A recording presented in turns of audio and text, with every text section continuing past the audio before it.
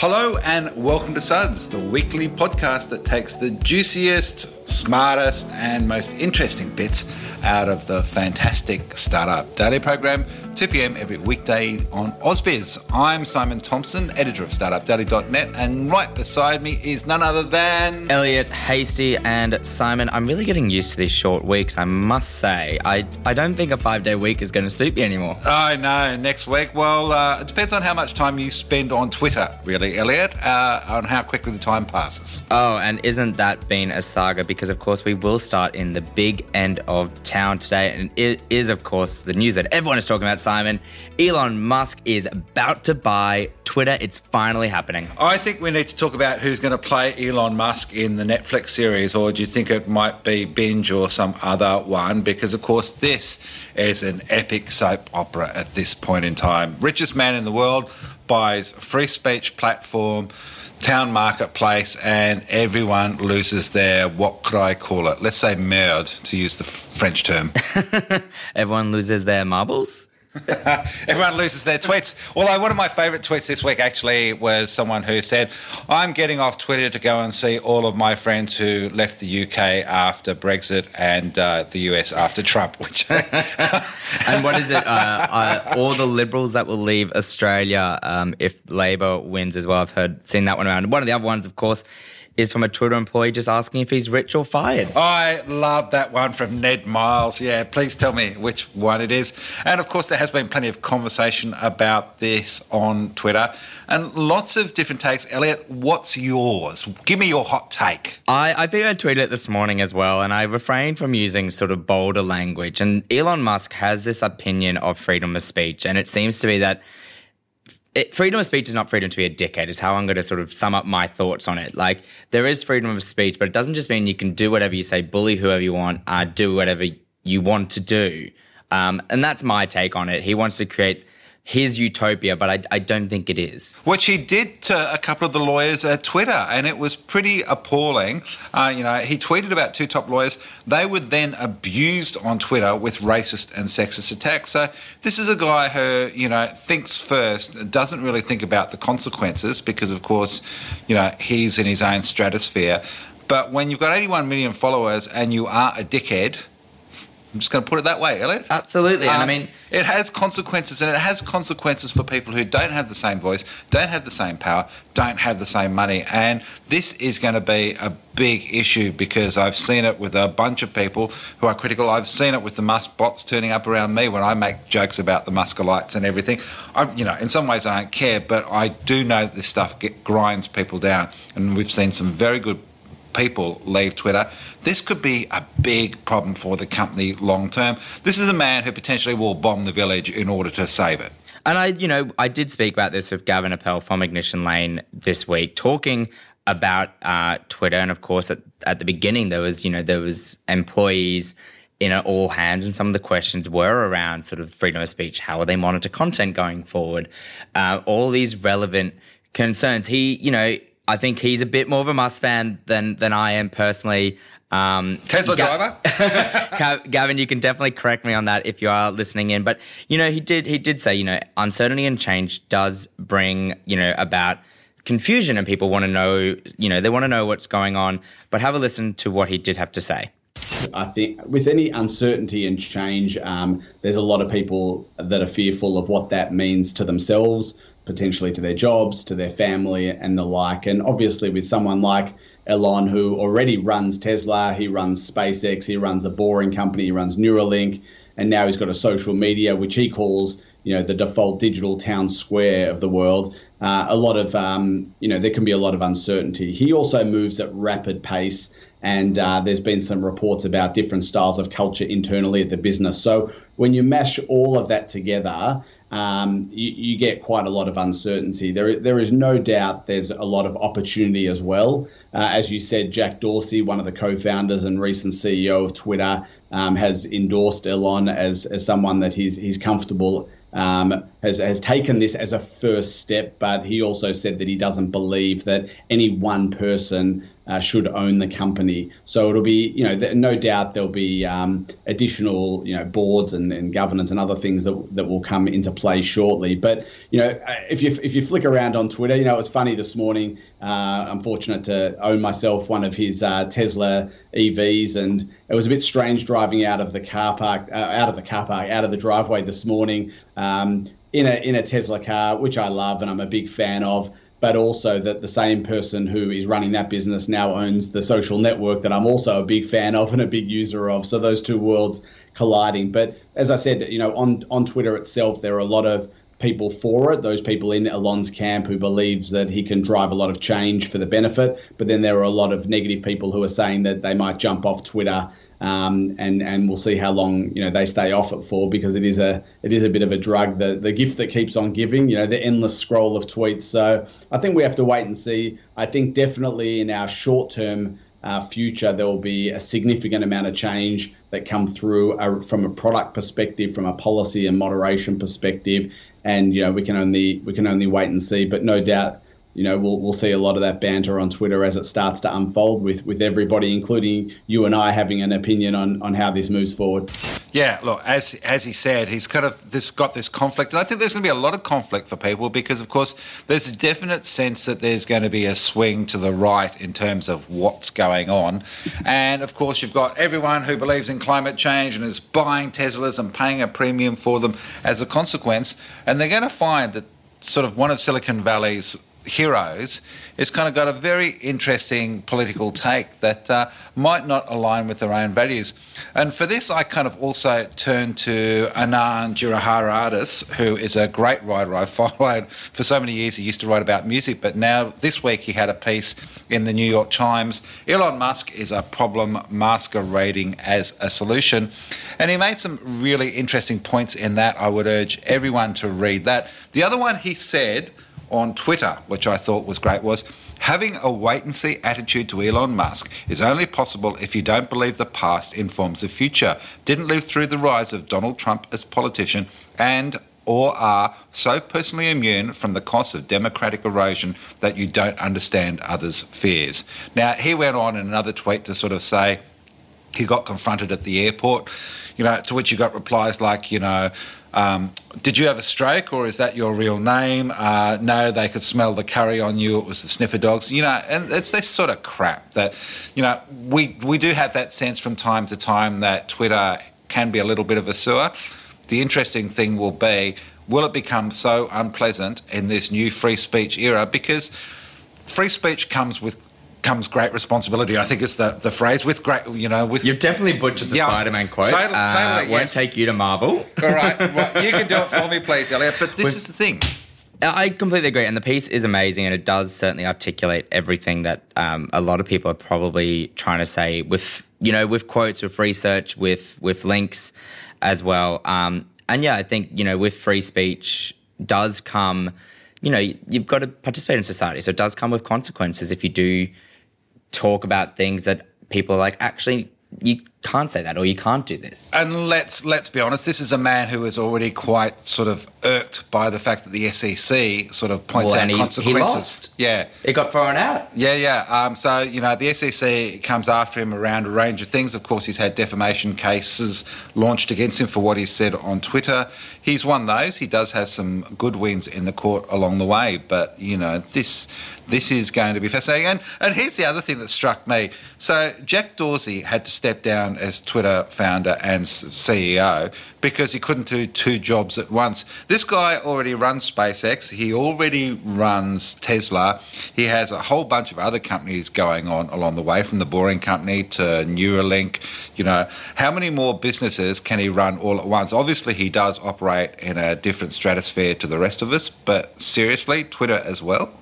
And now one of the things I think as well, he might fall over at the first hurdle because, of course, he's been calling for an edit button. But we had a really great chat with Lewis Mitchell from the University of Adelaide, who actually said an edit button isn't as easy as it appears. Now, I talked to him because I was like, how hard can it be to put in an edit feature? Like, it's really not that complicated.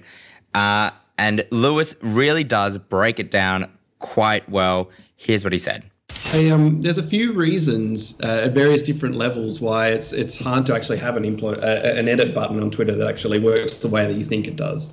So there's a really technical, fundamental level to this. There's like a brand issue for Twitter, and there's a broader social issue. So just at the technical level, there's this sense in which you can't actually do it. Twitter provides its data to third parties through something called an application programming interface, an API. And essentially what that means it's doing is it's sending out tweets as emails to whoever kind of who can program and can listen to these tweets. So once Twitter sends out those tweets, so once the tweets have been written and sent out, and researchers and other companies, Hootsuite or TweetDeck or Twitterific can download them and store them, then they're out there. So having an edit button is the same as having a delete button. All that it does is it sends out a message through that API to the third parties, and it says, please delete this tweet. Or an edit button would have to do the same. It would have to say, please edit this tweet. But that's just like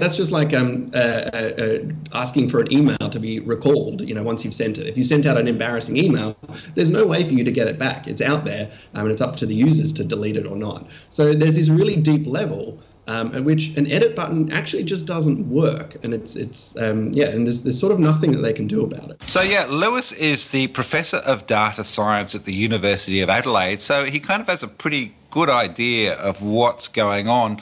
And as he took us through it, there are a whole bunch of reasons why it's not simple, because it distributes far and wide. You throw the pebble in the pond and the ripples go everywhere. You can't get all of those ripples back at once, which is where I thought when you asked him about, okay, is there some way we can fix this? Surely. Come on, how am I going to be? So, you could hear the urgency in your voice for wanting the edit button, for the occasional typo. But he talked about a really couple of benign examples of where you can completely flip it and make something different. But imagine if you wanted to be a malign actor in this circumstance. Here's how he explained it. Imagine that I say, I tweet out that I love cats, or I think hot cross buns should be available all year round. And then you write back, you quote my tweet, or you reply and you say, yeah, me too. I agree. That sounds great. Great idea. If I go back and then, and edit my tweet, to say dogs are great, or something completely different, or some horrible statement, then you're still left there saying I agree, great idea, yay, great. And so I've misrepresented you now. So there's this issue for Twitter that the edit button could, in principle, be weaponized. Right, so and you can imagine how with bot armies and things like this is potentially a tool that can be used, to hurt people. So there is a counter argument to this. Yes, this is on Twitter to police and to understand and to get on top of. But it's difficult. It's just another thing that has been a challenge for Twitter all along in dealing with misinformation and how to deal with it. So what could Twitter do to ameliorate this issue? Yes, there are things that you can do, and if you don't worry about the fundamental issue that third parties have downloaded tweets and they're out there in the ether, then you could do things to make this issue not quite so bad, at least on twitter.com. You could put in a timer, say. You could say you can only edit your tweet within 30 seconds. And so then, the issue, there's not as many people who can have replied to my cats and dogs example. But these are considerations for Twitter to take into account. We're a couple of layers deep into subtleties and to things that are not quite so straightforward here. So the point is that this just raises a lot of issues for Twitter. It becomes a brand issue for them as well. And it's something that they really have to put some careful thought into. And, it was the most innocent exchange I think I've ever had about Twitter. We're talking about cats and we're talking about dogs. Hot cross buns. But he's absolutely right. If you did want to be bad, and, I'm quite a cynical person, so I'm like, yeah, people would do that. I probably would do it. I understand where he's coming from. Yeah, imagine if I put Vegemite and then changed it to Marmite. That would be just weird. Well, when he said I love cats, I was like, well, I definitely would never tweet that. So if that came across, I'd be very mad. So it's going to be very interesting, and I think we're just going to continue to see how it does all unfold. Now, Elliot, I do want to ask you, did you lose any money with your Bored Ape Yacht Club NFT being stolen this week? I think that would have required me to have money in the first place to have bought a Bored Ape NFT. But it is quite remarkable how many millions were lost from the hack. This is an extraordinary story. What did you think when you read it? Because I sort of think Bored Ape Yacht Club NFTs are basically cocaine for people who don't do drugs. You know, it's God's way of saying you have too much money, Simon. I don't think owning a Bored Ape NFT excludes you from that, but I do get your point about it, of course. So what did you think? I mean, as simple as Instagram. Hello, Mark, if you're listening. You know, we're still having hacks on Instagram that can have some massive consequences and huge financial loss for people. I'm sort of wondering because most Instagram hacks, and, you know, we've all now used to Forex traders, we're used to Russian bots. Yeah. We're used to all that on our internet now. So I'm sort of wondering, how do people not think this was suspicious when it came across and to then click on it for it to then be lost? So there's a little bit of confusion about how this happened, because it doesn't look like it, you know, their account, yes, was hacked, but it just doesn't look right. It doesn't sit right. Well, it's all a little bit weird. Apparently they were valued at something like $2.7 million. But I'm still trying to figure out, like, even when the Nazis looted, you know, family homes and art galleries in Germany, the artworks were eventually traced, tracked, returned and to their original owners, you know, decades down the track. This blockchain thing, mate, aren't we supposed to be able to find everything and know what's going on and where it is and who owns what and everything? How do you get away with an NFT and not sort of be able to go straight away, that's not yours?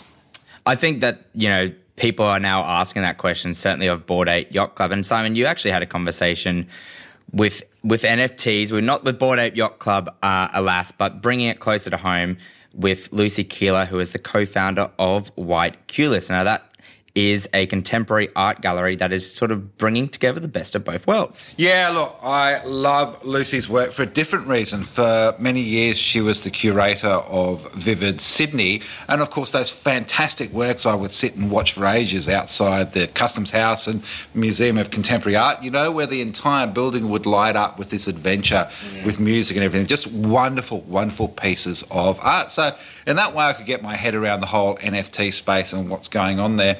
Of course, we had two terrible years. The first one was cancelled in 2020. The second one was cancelled just as the new COVID wave hit last year at the very last minute.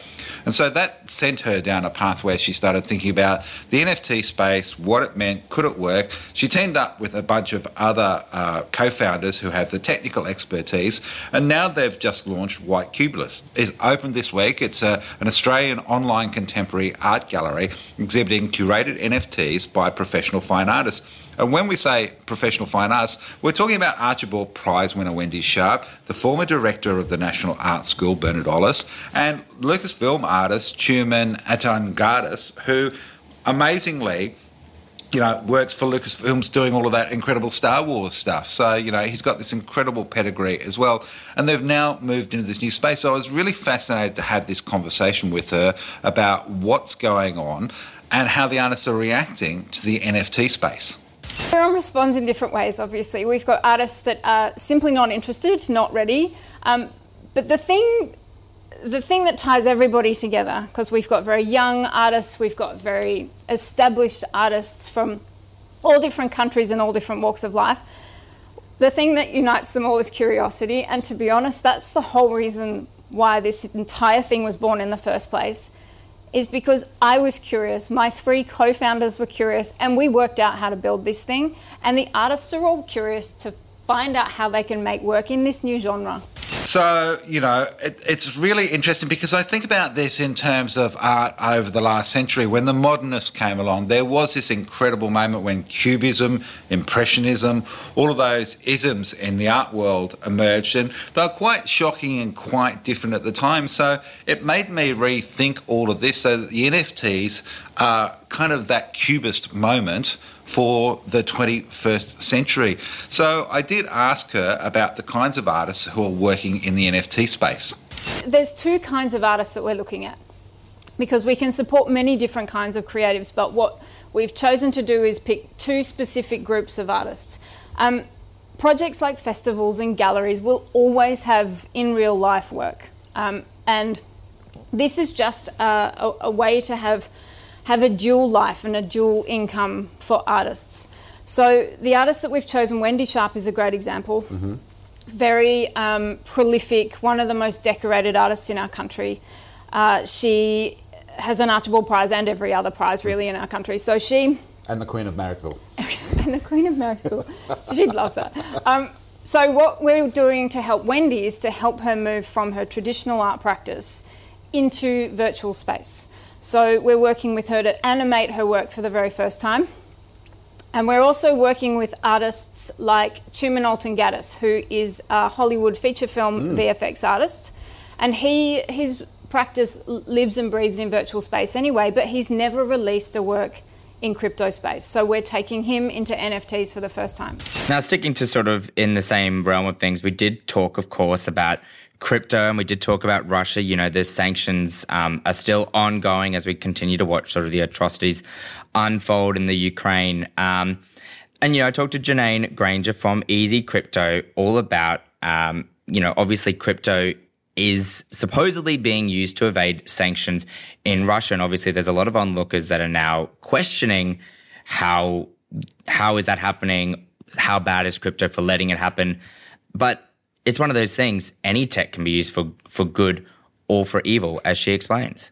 One of the things that's been really interesting through the conflict in Russia and Ukraine is how cryptocurrency has come to the forefront and been actually making quite a few headlines. So it's great for the industry and great for more prominence of crypto assets and digital assets more broadly. But there is obviously, as you referred to, those conflicting themes of how cryptocurrency is being used. We're seeing some amazing innovation coming out of Ukraine and out of the Ukrainian government in particular, where they're looking at things like fundraising for their war efforts through crypto assets. They were discussing at one point issuing NFTs for fundraisers. We've seen NFTs of the Ukrainian flag go up. So there's a whole lot of really interesting things, and harnessing that ability to, I guess, use the power of peer-to-peer, of instant digital payments to get people from all around the world participating in their campaign. Similarly, though, there is the potential, of course, for Russia to be using cryptocurrency to evade sanctions. And this is something else that we've seen a fair amount of headlines on. But I think it's really important to understand that, you know, any technology can be used for good or for ill. And it's really around the intent. It's, you know, the technology itself is agnostic. It's the intent of the user behind it. But there is a lot of really positive benefits that we can see from crypto assets. And there is a lot of mitigations that can be put around the negative use cases, which the transparency on the blockchain really helps prevent things like sanctions evasion. Yeah, it's really interesting, isn't it? The yin and yang of this whole thing. She did a great piece for startupdaily.net, which was titled The Double-Edged Sword of Cryptocurrency in War.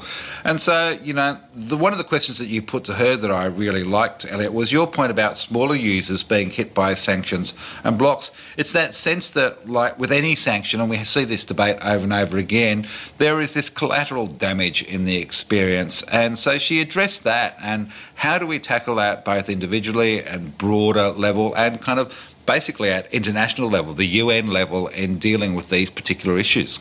I think that's a judgment call that you can't really make, right? I mean, there are some judgments you can make around, you know, shutting off particular wallet addresses, particular users. Things like Russian exchanges have been shut down by, you know, for receiving or sending payments from a lot of other crypto companies. Easy Crypto, for example, you know, we don't send or receive payments to known Russian exchanges.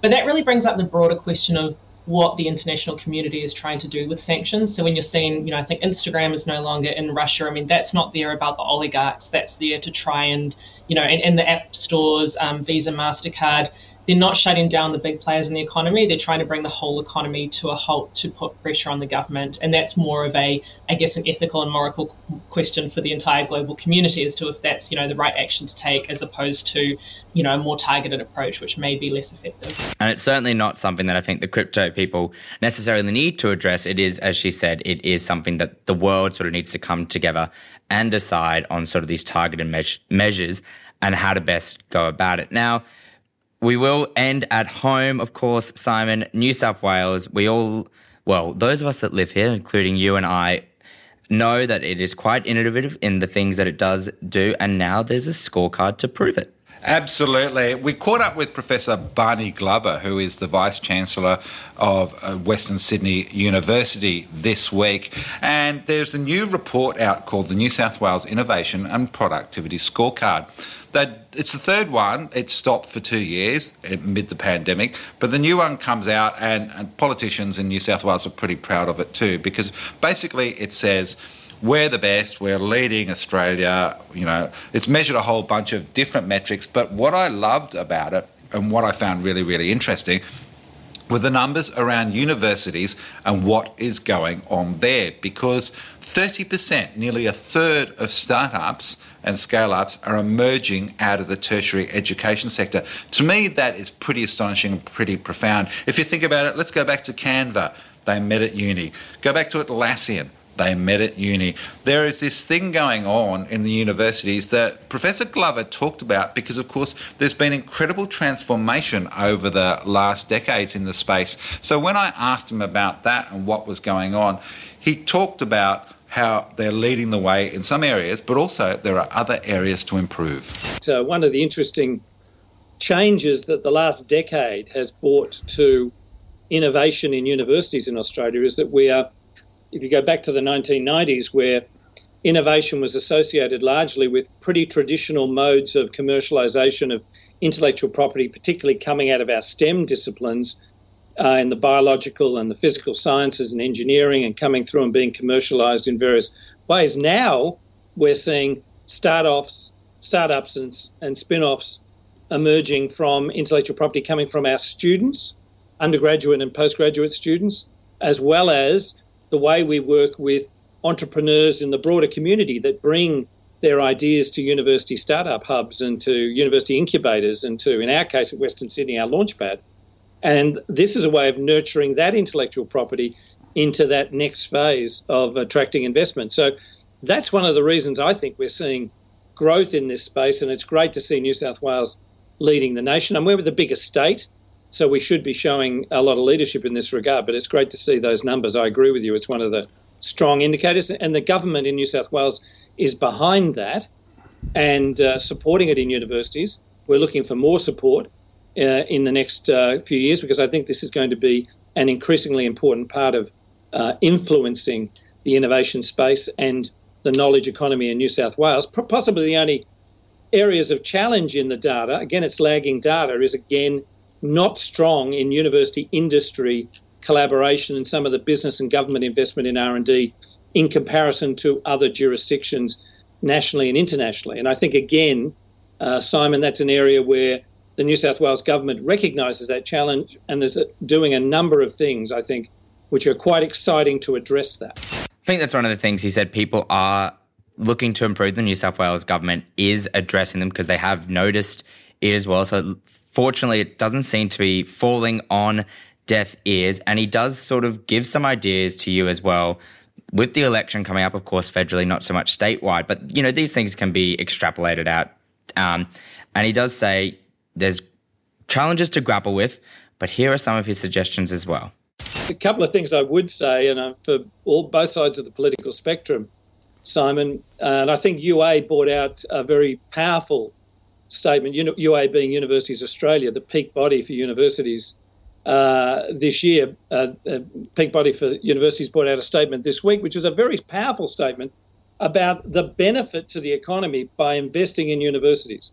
And I think those figures that came out this week just demonstrate to both sides of both the government and to the opposition the value of investing in R&D in universities, investing in universities to create graduates, to influence our GDP, to really drive a knowledge economy.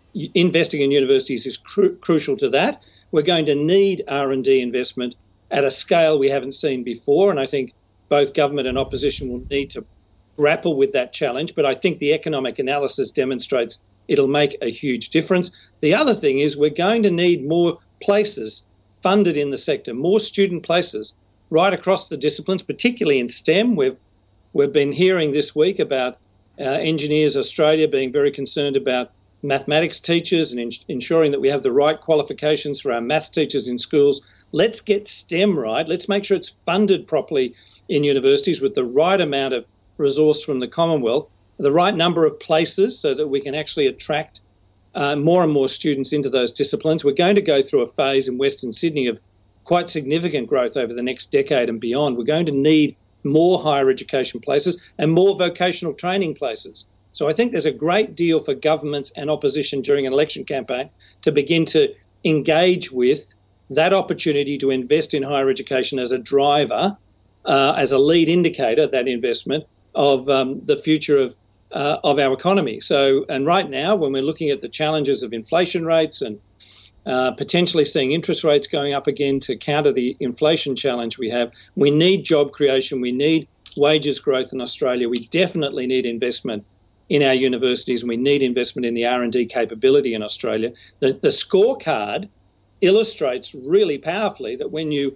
have great universities, you can drive an innovation economy, and we need to grapple with the challenges around that, even in the difficult times, as we're undoubtedly having at the moment coming out of COVID, difficult times, but we need investment in the long term. Need we say any more?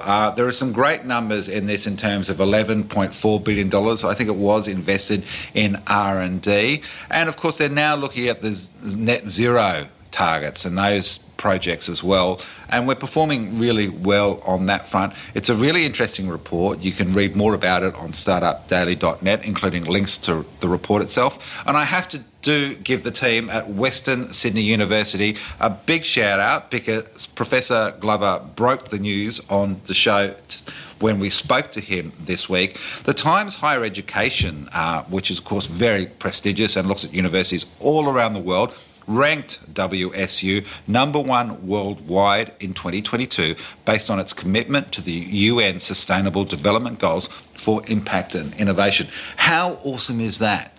That's amazing. Well done, Western Sydney University. What great work by the team over there. But Simon, that does bring us to the end of another week here on Suds. Absolutely. Of course, the show will be back on air Monday, 2 p.m. We have to remember to turn up for work on a Monday, Elliot. We've been out of practice. Not if we're in Queensland, which is where I plan to be. It is another long weekend for those lucky guys up there. So for us, we'll be back on Monday. Everyone, have a great weekend. We'll catch you soon. Bye for now.